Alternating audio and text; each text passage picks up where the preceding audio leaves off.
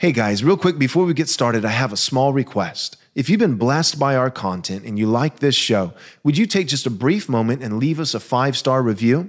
This is quite possibly the most effective thing that you can do to ensure that this content gets out to as many people as possible. Thanks. Jesus said, "Man cannot live on bread alone, but from every word that proceeds from the mouth of God." You're listening to Daily Truth. Christ is what the book of Hebrews, all of Scripture, but especially the book of Hebrews is all about. We see again and again arguments from the apostle that speak to Christ being precisely who he said he was, that he is the Son of God, that he is divine. In our text today, the main argument that's being used by the author is that Christ is superior to the angels.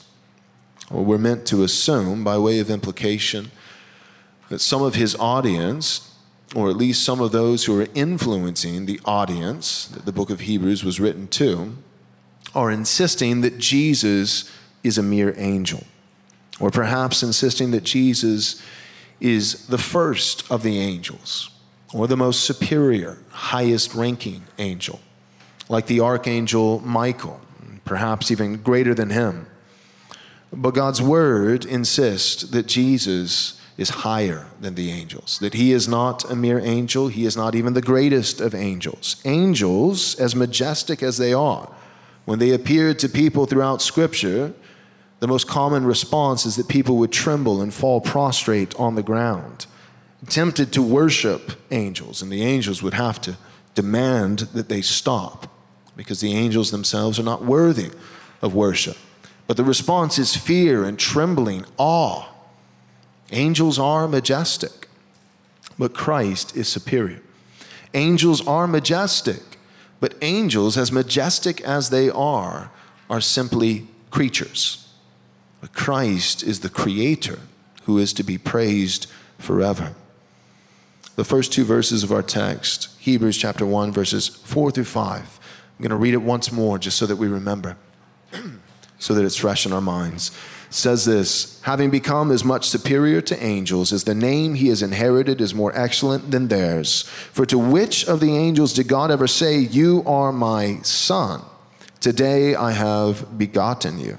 Or again, 'I will be to him a father, and he shall be to me a son.'" In your notes, I've written the following. Underneath religious pressure and social ostracism from the Jews, many of these Jewish Christians, the audience that the apostle is writing to, were in danger of compromising their faith.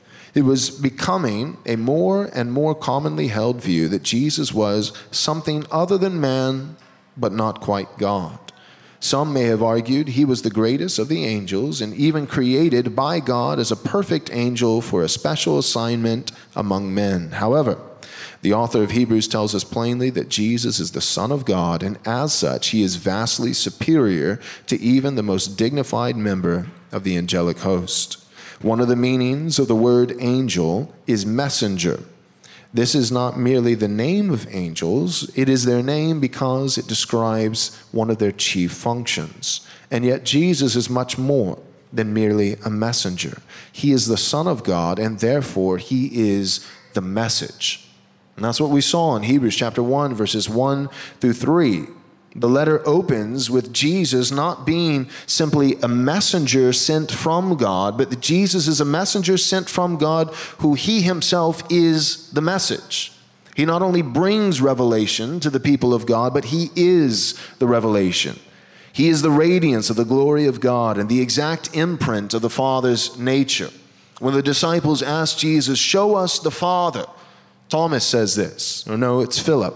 Philip says this, "Show us the Father, and that will be enough for us."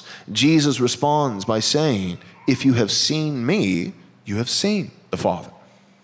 If you've seen me, you've seen the Father. I am enough. There is no difference between me and the Father. We are not of a similar substance, but the exact same substance." Jesus and the Father are one. Jesus is the divine Son of God. He is without end, but he is also without beginning. In the beginning was the Word, and the Word was with God, and the Word was God. Jesus is the Word incarnate, the Word of the Father, who is not made by the Father, but the Word who through Jesus, through him, all things that have been made were made, and all things are held together, as Colossians says. And he upholds the universe by the word of his power, which is what Hebrews again says. So Jesus is not a mere messenger sent from God, but he is also God's premier message. He is the message itself.